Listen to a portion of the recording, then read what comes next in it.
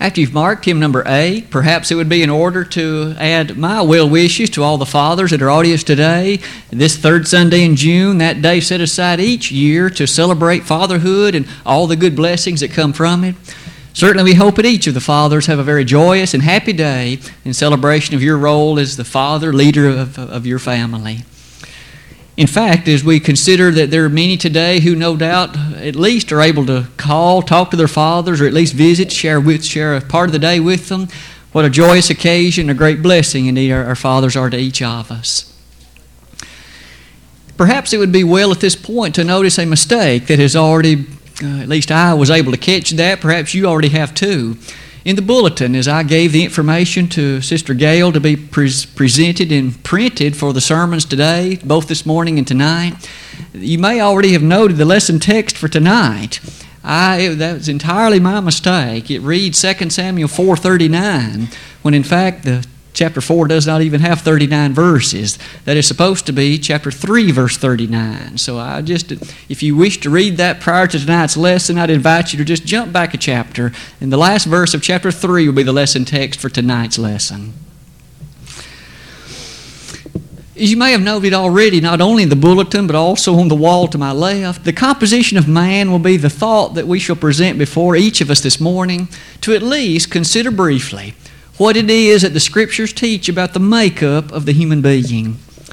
By way of introduction, it would certainly be fair to note that last Lord's Day morning we looked and attempted to answer the question about the heart of man that in fact is not a trustworthy and reliable guide in matters of religion.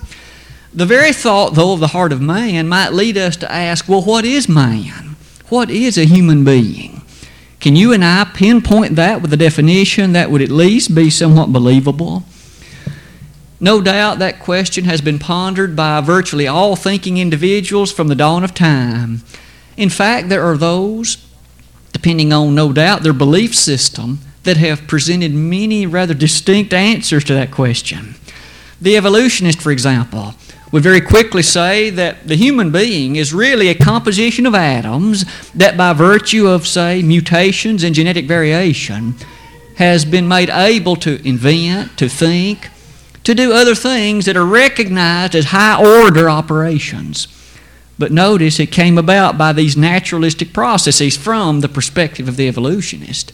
The constructivist, no doubt, would say, well, really we could do something different than that and say that the human being relates directly to cultural activity.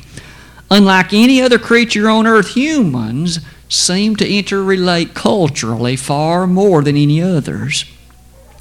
That just scratches the surface. Depending on one's belief system, you could find many other purported answers to that. May I submit to you, though, that almost all of them somehow relate to psychological capability or awareness.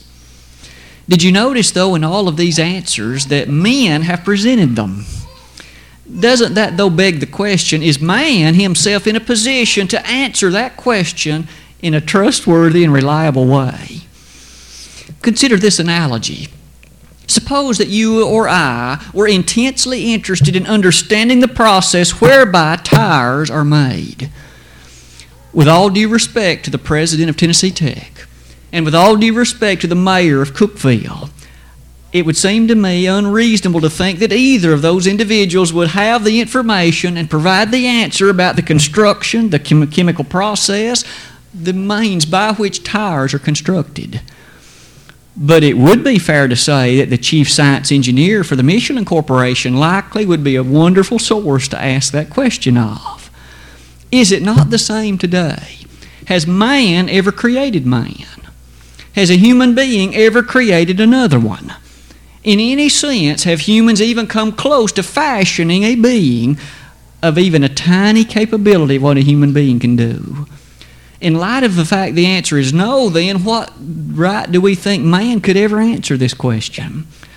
But as we open the pages of the sacred Word of God, we know that God has fashioned man. We know He made him, He created him, He formed him, and in that sense, God ought to have the blueprint, and He ought to be able to answer what is man. It is in that sense that we shall thus turn to the sacred Scriptures this morning and let the Bible address for us what is man. We shall begin in 1 Thessalonians 5:23, the very text read for us by Brother John a few moments ago. If you would, proceed to take a look at that text with me. And we learn, in fact, the first very basic consideration.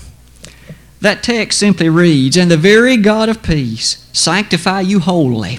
And I pray, God, your whole spirit and soul and body be preserved blameless unto the coming of our Lord Jesus Christ."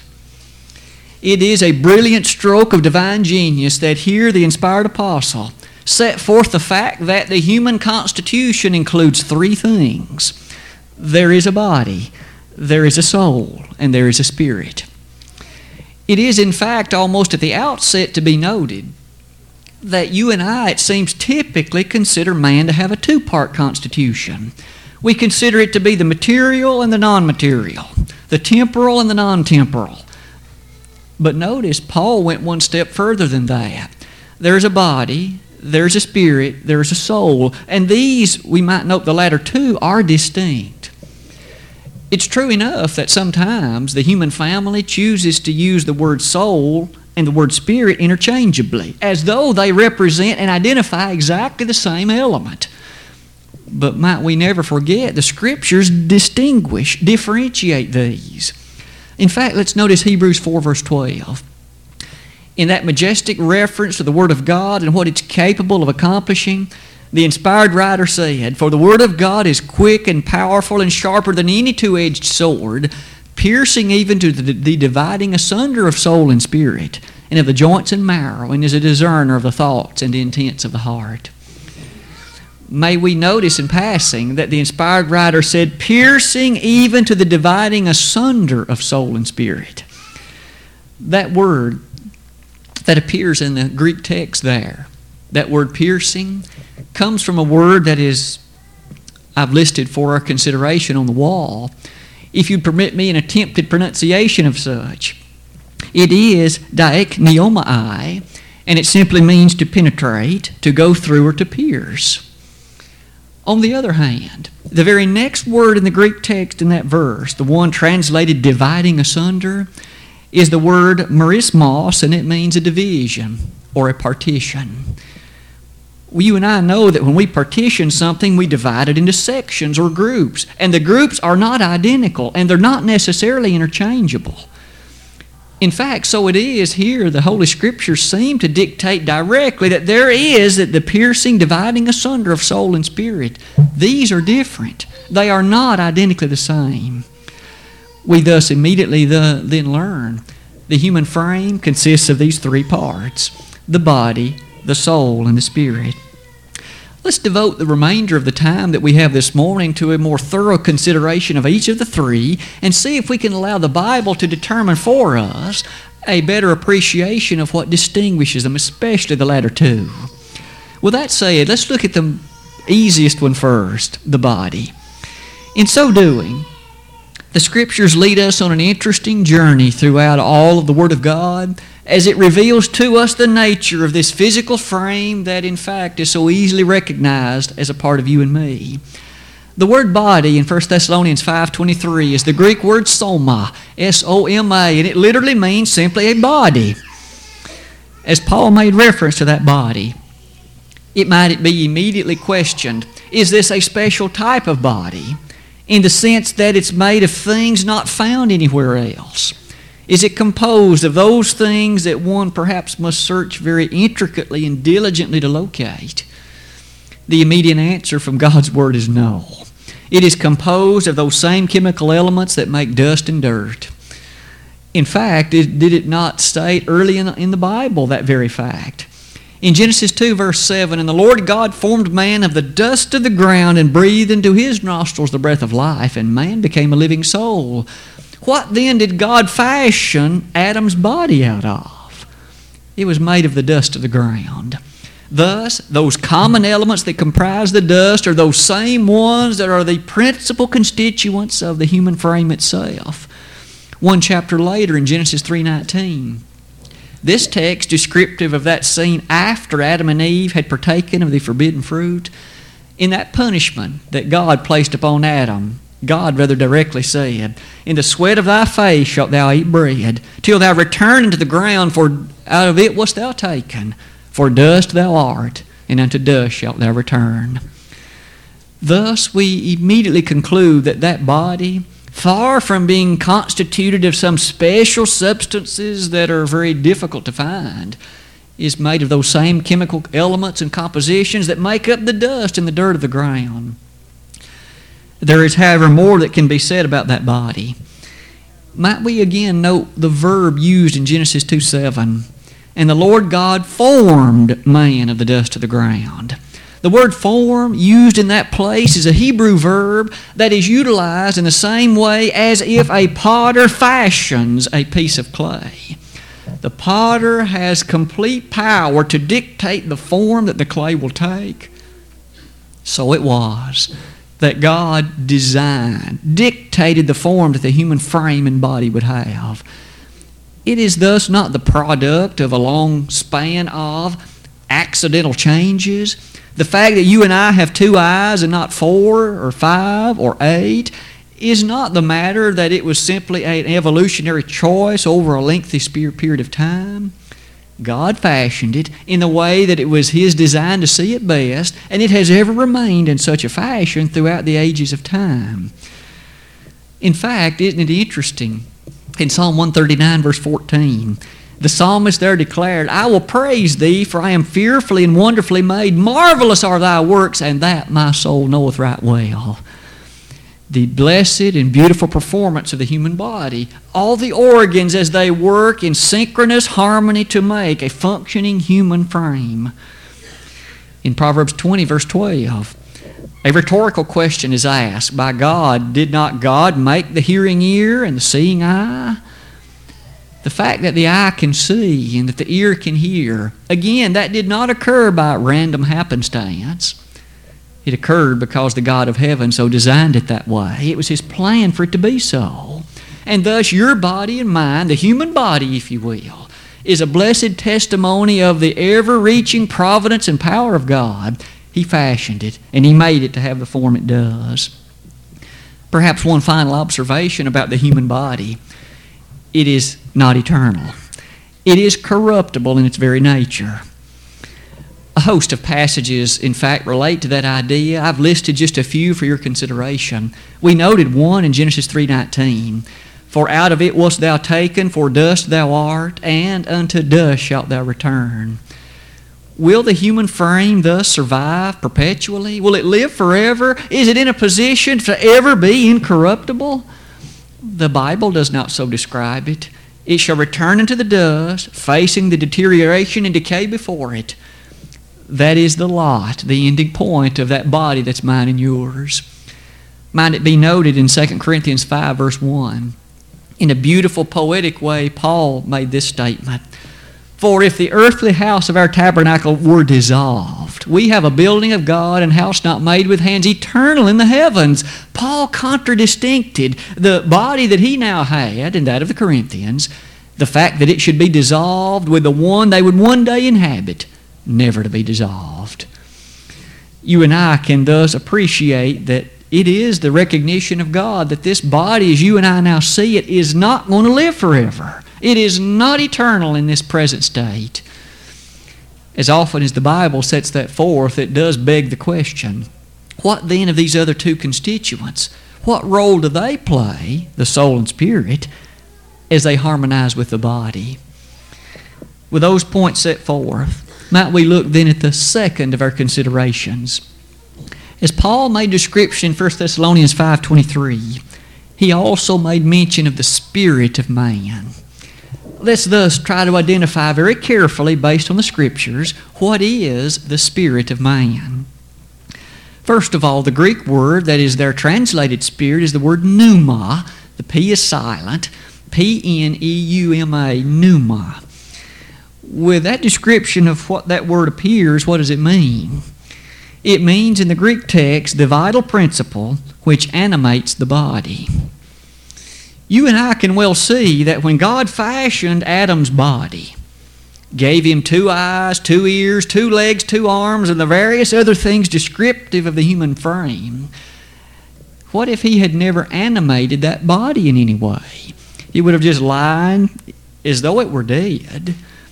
Well, that would not have been a human being either. There is something beyond the physical. And would it not at all be noted that this is the proper time to appreciate that those in our world who think that the human being is nothing more than the physical are sorely mistaken. There are many who believe in the materialistic point of view, that if you can't see it, it doesn't exist. All that man is a body, and when he's dead, it's over, and there's nothing more to be said. It must be pitiful and all too pathetic to be of that mindset. Nothing to hold you beyond the grave, nothing to carry you to the realms beyond. And sadly enough, they are all mistaken. For here we notice Paul said there is a spirit to man. That spirit is the vital principle that gives that body life. Now let's note more interestingly what else can be said. That spirit is not generated by human means. It is not a product of anything that man is able to do. That then asks the question, where does it come from? Who gives it, and what is its origin? In Zechariah 12, verse 1, we have the definition and answer to that question. The text reads, "The Lord God giveth the spirit of man within him. He formeth the spirit of man within him." That idea is reiterated in Isaiah 42. In either of those texts, we see that where does the Spirit come from? God gives it. At that moment, when a man and a woman proceed that course of events to bring a child into the world, at the time of conception, God gives a spirit to that being. And that spirit, as we'll see in a moment, will never die. The realization and recognition of that leads us to note also this. It is an essence of God Himself. Do we not read, God is a spirit, and they that worship Him must worship Him in spirit and in truth. God is a spirit.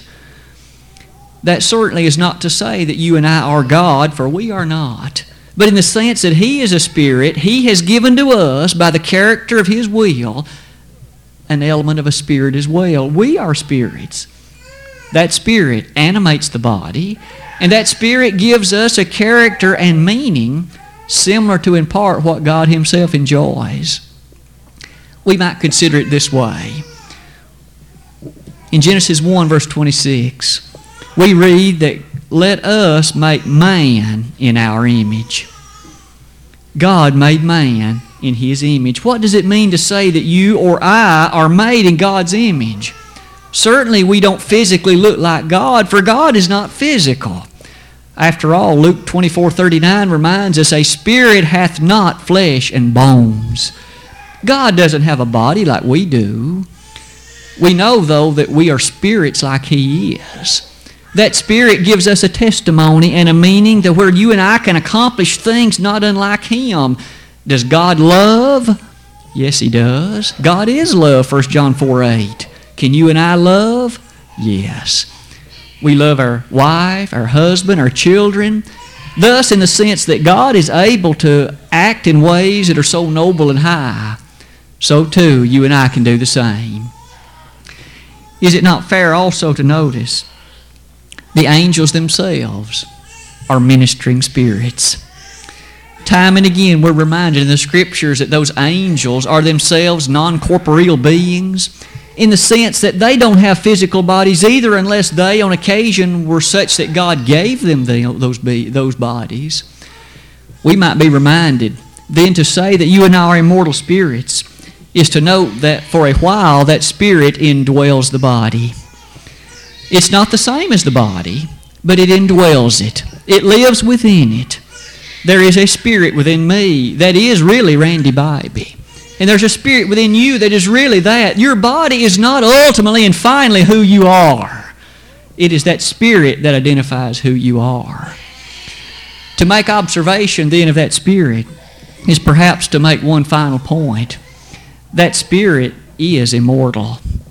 It will live forever. We noted earlier the body is not so.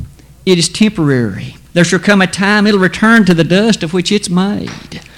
But the spirit, never once in all the Bible is the spirit ever said to die. Never once in all the Word of God is the Spirit ever said to cease to exist. Once it is imparted in that item that's created at conception, it never ceases to be. The Spirit is eternal. Perhaps that alone is the closest that you and I can appreciate that just as God is eternal, you and I are the same from the point of conception forward. Notice some verses that speak to the immortality of that Spirit.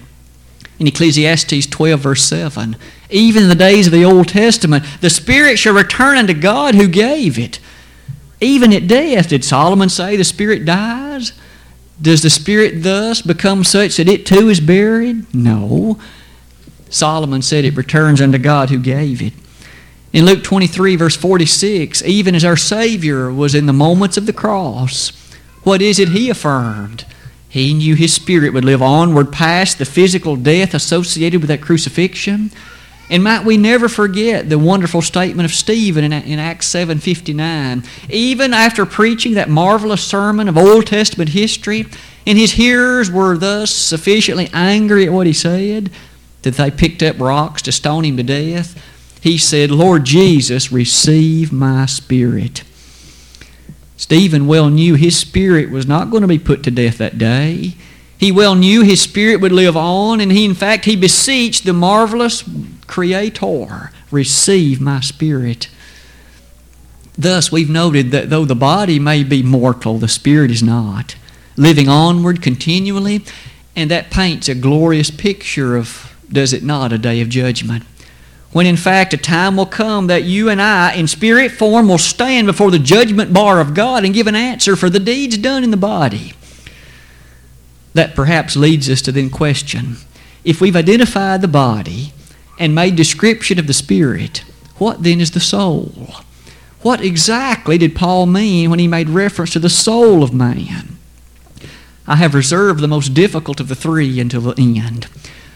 What do we make of the usage of Paul's word soul? Might I ask you to consider this one? The soul, as appears in this text, is from a different Greek word than is the spirit. It is the word psuche, P-S-U-C-H-E, and you'll notice that it is a rather broad, multifaceted term, and I've stated it this way. Its meaning must ultimately be determined from the context in which it is found.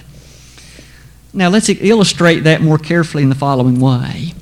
The original Greek word seems to have had its origin in relation to breathing, that which is capable of breath, that which is able to undergo the process of breathing or respiration. But as it is used in the Bible, the term is somewhat broad. Perhaps examples would do the best of all in terms of illustrating that. In Acts 2:41, we learn that about 3,000 souls responded to the gospel call of invitation that day and became members of the body. So 3,000 souls. Notice also in 1 Peter 3, verse number 20, 8 souls were saved by water. In those contexts, the word soul is synonymous with person. It means about 3,000 persons obeyed the Lord that day. 8 persons were aboard that ark in Noah's day. In some instances then in the Scriptures, the word soul basically means the same thing as the idea of person. But that isn't the only thing that word can mean. Notice in Genesis 2:7, and the Lord God formed man of the dust of the ground and breathed into his nostrils the breath of life, and man became a living soul. We might be tempted to think there that word soul is representative of that immortal spirit that we've just discussed earlier. But fundamentally, the Scriptures will not uphold that viewpoint. Because if you'll turn back one chapter earlier, in Genesis 1:21, the animals are said to have a soul too. Now, please notice, not for a moment does the Bible teach, and certainly I'm not claiming it either, that an animal such as a dog or a cat has an immortal spirit the way you and I do. But it is significant that the word soul, as it's descriptive of man in Genesis 2:7, is used the same way in terms of whales and birds in Genesis 1:21. Now, they have a soul in the sense that they're breathing.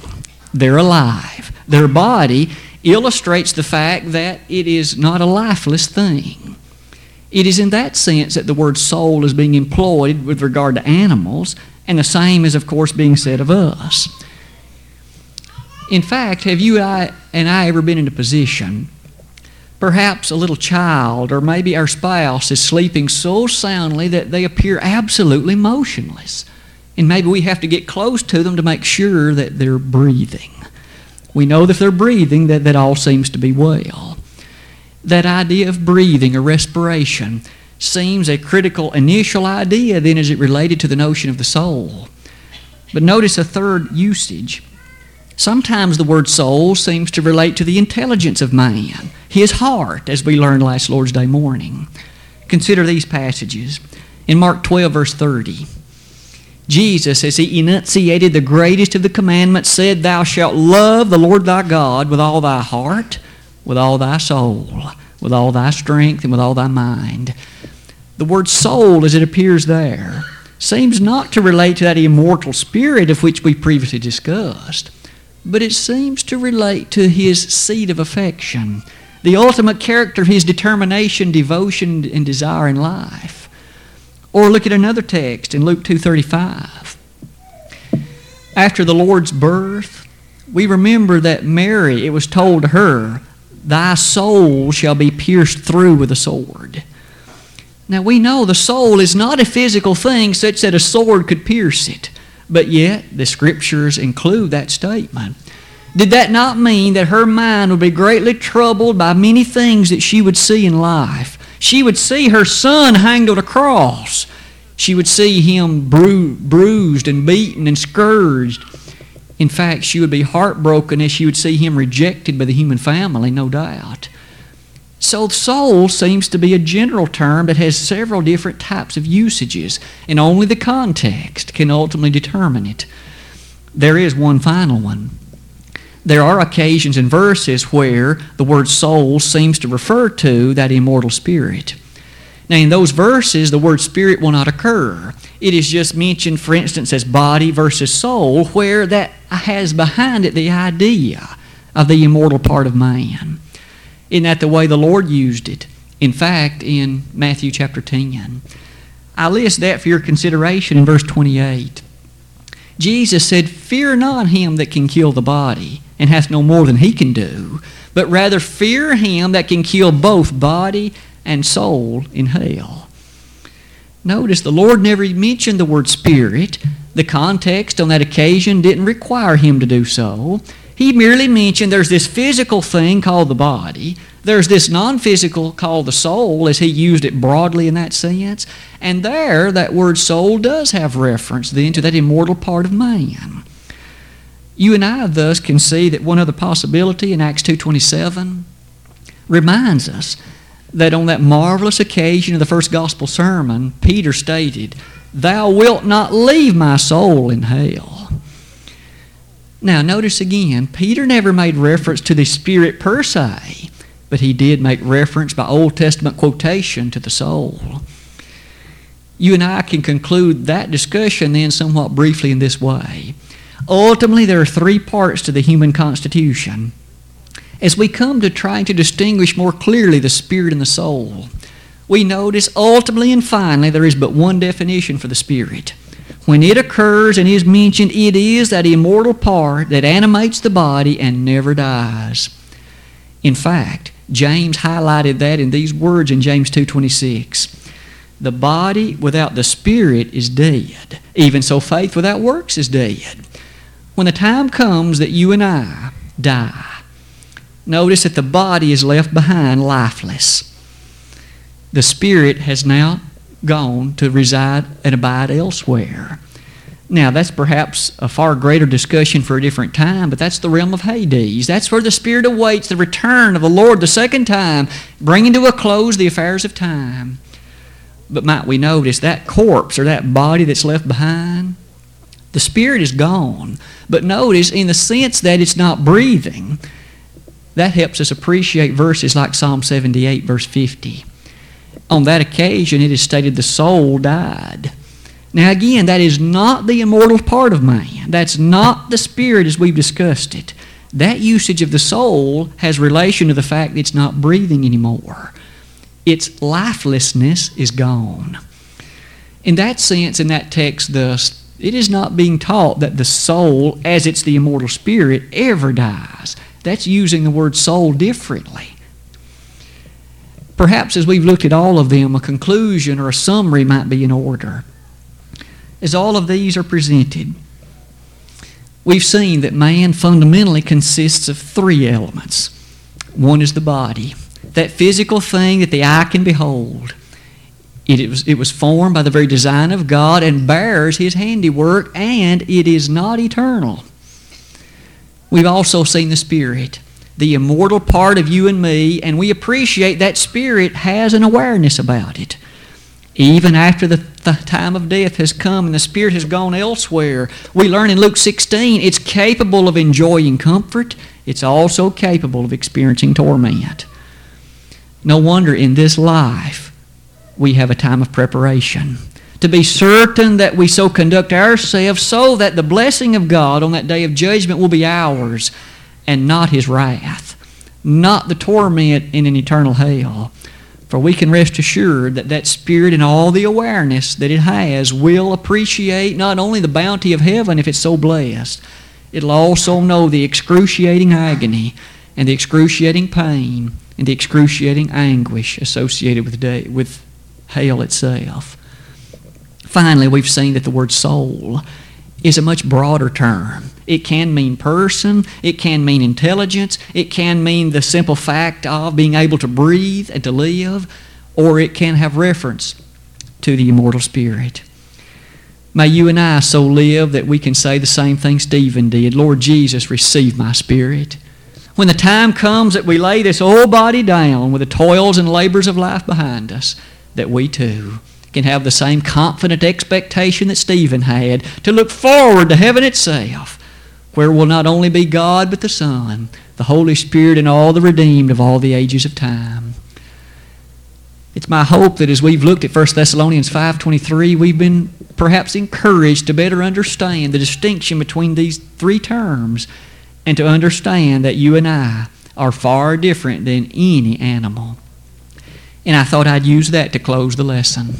We began by noting the evolutionist definition of the person, and quite often it places us on an equal footing, but perhaps only slightly better than an animal.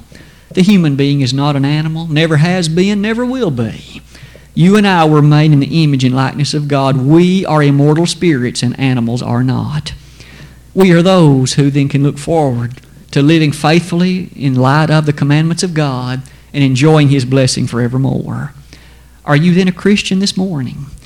Are you such that your spirit has been washed in the blood of the Lamb so that it is pure and clean and guiltless before God? 2 Corinthians 5:21 reminds us that God Himself sent Him who had no sin to be sin for us, that we might be made the righteousness of God in Him. Does God consider you righteous because of Christ's blood having cleansed you? If so, you know what a great blessing that is and how it changed your life. If you've never become a Christian, however, never had your sins washed in the blessed blood of the Lamb, let today be the day, this 15th of June, 2008. Let Jesus wash your sins away. The baptismal garments, the water, all is prepared.